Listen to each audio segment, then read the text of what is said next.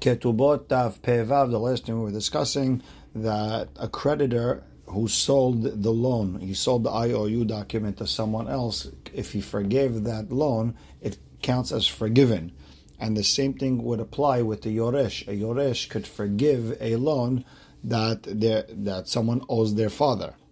And the Gemara brought down a story where a girl forgave her mother's ktubah back to her father so she can keep the ktubah money that her mother actually sold to someone else. And with that, we're starting Pevav Amud Aleph, 6 lines in, by the 2 dots where it says Gufa. Gufa Amar Shemuel. Let's go back to something we said before. So Shemuel said, if a creditor sold the loan to someone else and then he forgave it, mahul, it's forgiven. Vafilu yoresh muhel, and even a yoresh, the person B's children, they could also be muhel. And Amar Avuna bered Rav Yoshua v'ipikeyahu, and if the buyer is smart, mekarkesh lezuzeh, he'll pay a little bit of money to the borrower, v'chatav lishtara bishmeh, and he'll write the document in his name. Meaning, we'll rip up the document that you have between person A and person B, and we'll write a new one between A and C. And he'll pay him a little bit of money, and this way he could keep himself safe. And according to the rabbi who holds you're liable for indirect damages, there's 2 concepts when it comes to damages. There's grama and garmi. Grama is when someone did an action that wasn't supposed to be damaging anything. He opened the gate, which now led the cow to run away. He didn't actually do a damaging act. Garmi is when someone gives bad advice to someone, and because of it, the sale went through. Or someone did something. You're right, it's indirect, but because of it, something bad happened. And the halacha, most Rishonim holds with the grama cases, where he didn't do a damaging act, you're patur bidei adam, means betin can't be mechayev you, but you're still hayav bidei shamayim. That means if you want to be forgiven Yom Kippur, you have to pay it. Garmeh, with the yud, that most Rishonim hold the person is hayav. So now, according to one who holds you are hayav, magbeh be demesh tara me'aliyah. If a creditor forgave a loan, B forgave A, and he already sold that document to person C, C has a good claim, and he gets whatever he lost from person B.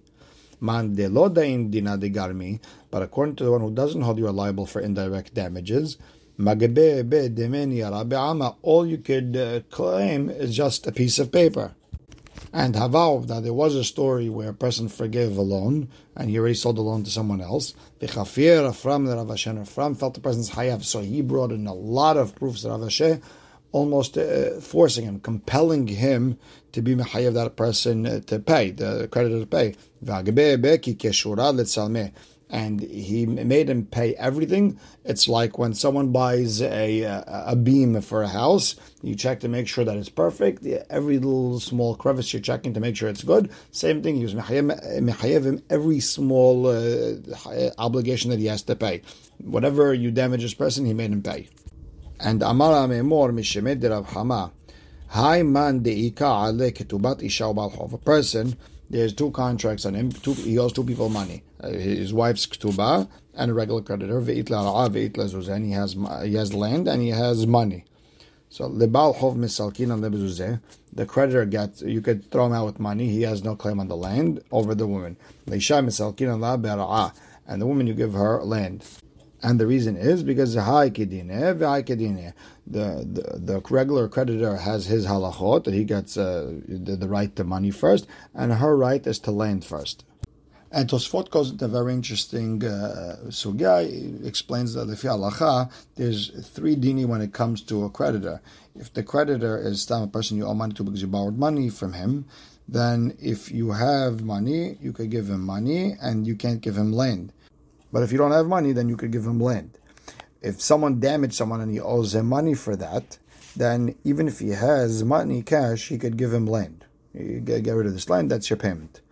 And when it comes to an employee, you have to pay wages. Then even if you don't have cash and you only have land, we'll compel you to sell that land to pay back that loan. So now, Ve'i lo ika ela had. Let's say there's only one piece of land. Ve'lo hazeh ela lehad. And you could only pay back one person, the creditor or the woman. Lebal hov yabinan. We give it to the bal hov, the creditor. Why? Because if people know that there's a chance I'm not going to get back my money, I'm not going to lend that money anymore. And the reason leisha lo yahabin Allah, we don't give it to the woman, my tama, because yoter masha ish rotze lisa, isha rotze leinaseh.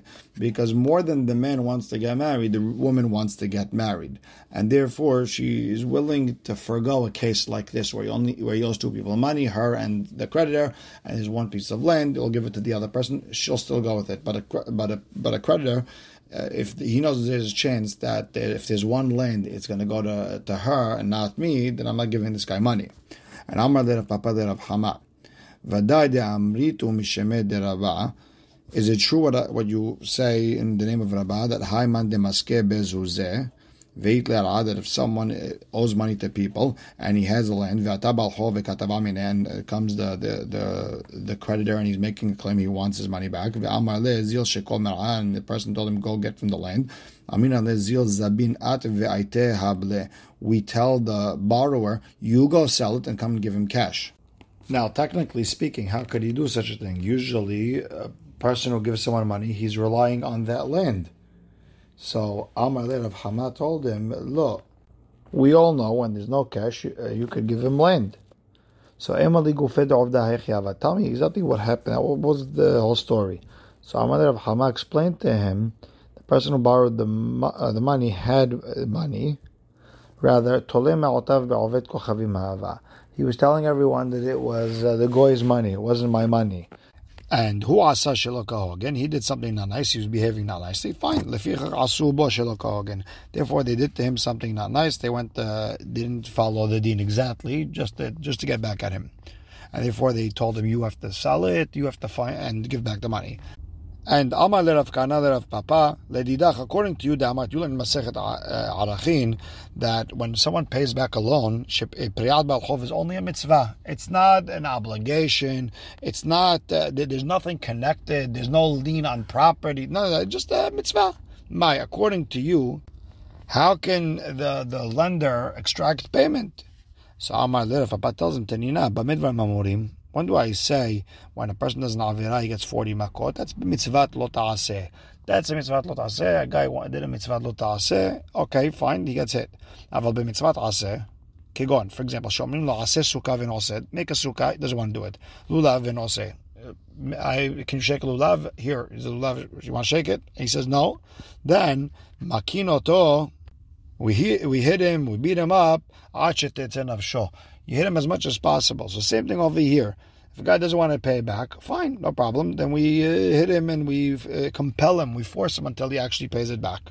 And that's the way to get at him. Even though there's nothing connected to the lien, according to me, you hit him. Now, obviously, we don't hold like that. We hold that there is a lien. When someone borrows money, there is a lien on his property. But according to Papa, it's just an extra mitzvah, and you could push a guy to do a mitzvah.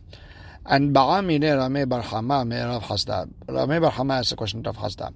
A person tells his wife, this is your get from now, but you cannot be divorced from it. It doesn't take effect until 30 days from now. But you're divorced from now. That's the way Tosfot explains it. And she went and she put it on the side street. She put it in Reshut Rabim, but she put it in a wall somewhere. What's the halacha? Is she considered divorced or not? Is that some place that is considered secure and she's divorced? Or is that Reshut Rabim and she's not secured? Amar les Rav Hasda explained to him, she's not divorced, it cannot take into effect. And how do I know that? Rav Shmuel, like Rav Shmuel, Rav Shmuel, they both say, when did Rabbi Tarfon hold that you could hold on to something? That's your tfisa, your grabbing works on something when it's in Reshut Harabim. And side streets are considered like Reshut Harabim. And based on that sugya, I understand by the get that it's not a get because it's Reshut Harabim and it's not her possession. But the Gemara asks, Adraba opposite, Megoreshet, she should be divorced. How? Rav Nachman.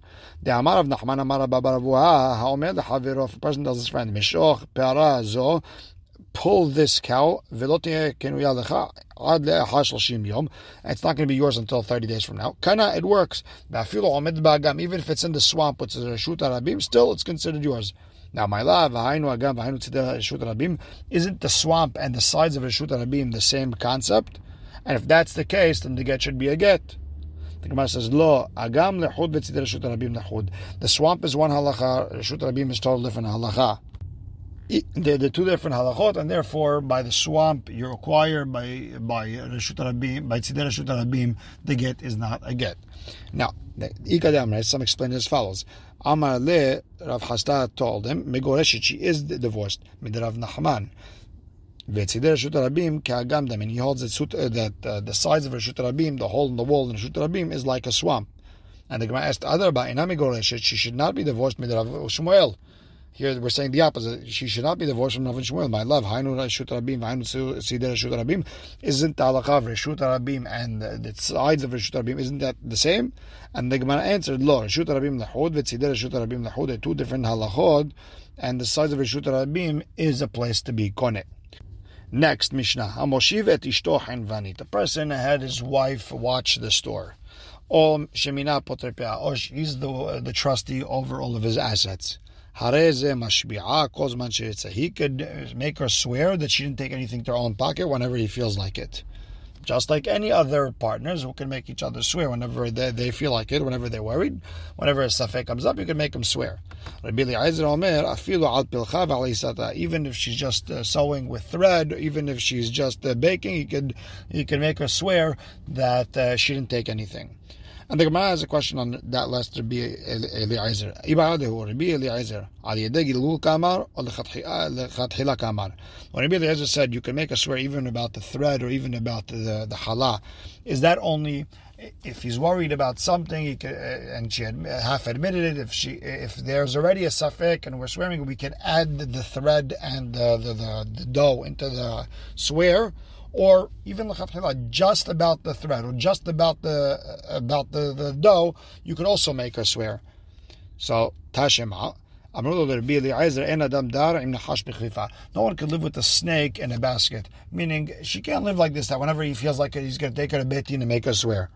Now, if we're saying that he can make us swear whenever he feels like it, Shapir, then I understand what Hachamim are answering back, that a person can't live with a snake in a basket. But if you hold what Rabbi Eliezer said, you can make a swear about the thread or the dough. It's only from adding on to a swear that she already has to swear. Then what's the difference? Meaning, if she's already mechayev shvuah, then swear on this also.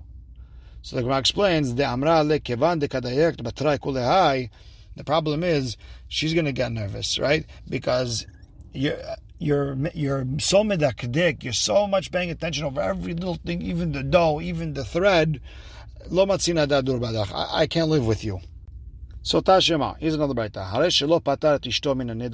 If a person never told his wife, you're patur, it means you're exempt from swearing or vowing to me that you didn't take anything, or he put her in charge of the store, or he made her trustee over his assets, he could have her swear whenever he wants. If he didn't put her in charge of the store or of the assets, he cannot just make her swear whenever he feels like it. And Rabbi Eliezer Omer, even though he didn't put her in charge of the store or the assets, and she's not mechayev any shavua, he can make her swear whenever he wants over even thread and dough. There's no such thing as a woman who is not considered a trustee over her husband's assets at one point or another during a marriage, at least on the thread and at least on the dough. So therefore, he can make her swear. Amru lo, the Chachamim told him no. En adam daim nahash b'chlifa. No one wants to live with a snake in a basket. And you see over here from Rabbi Eliezer that even a woman who her job is not usually to work for her husband, not a trustee, not in the store, nothing, and there's no chiyuv shivua, he could still make her swear. And Shema Mina, that according to Rabbi Eliezer, that lechatchila Shema Mina, that he could even make her swear just on the thread, just on the dough. Shema Mina. Next Mishnah. Katav la neder ushva en li alaych. If a husband wrote his wife that I don't have any swear or vow on you, meaning you don't have to swear or vow to me, then he is not allowed to make her swear anymore. And the Gemara is going to explain what we're talking about. Aval mashbi'ahu et yorshea v'taba'im b'shuta, but he can make her inheritors or anyone else who comes for her, he can make them swear. Meaning, if someone bought off her ketubah or the rights to her ketubah, he could make them swear. If he wrote neder u'shvuah en li alayich ve'al yorshayich ve'al ba'im b'shutech, if he wrote that I don't have any vow, I don't have a swear, meaning I can't make you vow or swear, or your shaykh or your inheritors or anyone who comes in your merit, then he cannot make her swear. He cannot make her swear. Not her inheritors. Not anyone who comes because of her. Aval Yoroshav mashbi'in ota vet Yoroshav et taba'im b'shuta. But his inheritors can make her swear, her inheritors swear, and anyone who comes because of her. Because remember, he's the one who said she's patur. She's patur from making it, from swearing to him, and anyone else is patur to swearing to him, but not to his yorshim. Now, if he wrote neder shvuah en li velo leyorshay velo laba'im b'shuti alayich ve'al yorshayich ve'al laba'im b'shutech, if he wrote that me, my inheritors, and anyone who comes from me does not have a swear or vow on you or your inheritors or anyone who comes because of you, and he cannot make a swear, not him, not his inheritors, not people come in his stead. No one can make anyone on her side swear, not her, not her inheritors, and not anyone who comes because of her. If after her husband passed away, she went straight back to her parents' house, or she went back to her in-laws' house, meaning she's going to live by her in-laws' house or the house she was staying in the entire time, but she was never in charge of any of the assets at any point. The inheritors can't make her swear that she didn't take anything. But if she was a trustee over the inheritance or over the assets at some point or another, his inheritors can make her swear on any assets she worked with after the death. They cannot make her swear on already what happened, meaning anything that happened during his lifetime, the deceased lifetime, they can't make her swear for it. So now the Gemara starts with the question that we started off with. The Mishnah said that if a person wrote to his wife, I have no vow or swear on you, Shivu'ah Maya Abita, which swear are we talking about? How did the swear get into here? What are we talking about? So Amar Vida Amar Rav, that she's patur from the swear of ala potropiyah shena'aseh b'chayei ba'ala, if she became a trustee over her husband's asset while he's alive. So she doesn't have to swear on it. But if she took away a sum of her ketubah money she needed for something, and she wants to extract the rest of the ketubah money, she still has to swear. Rabbi Nachman Amar Abba bar Avuha, he explains that when she's patur, she's patur even ala pogem ketubata, even if she took some of her ketubah money and now she wants to come and take the rest, she still doesn't have to swear, and all the more so she doesn't have to swear if she was an apotropos, if she was a trustee over the assets at any point. And we'll stop right here. Baruch Hashem la'olam, amen ve'amen.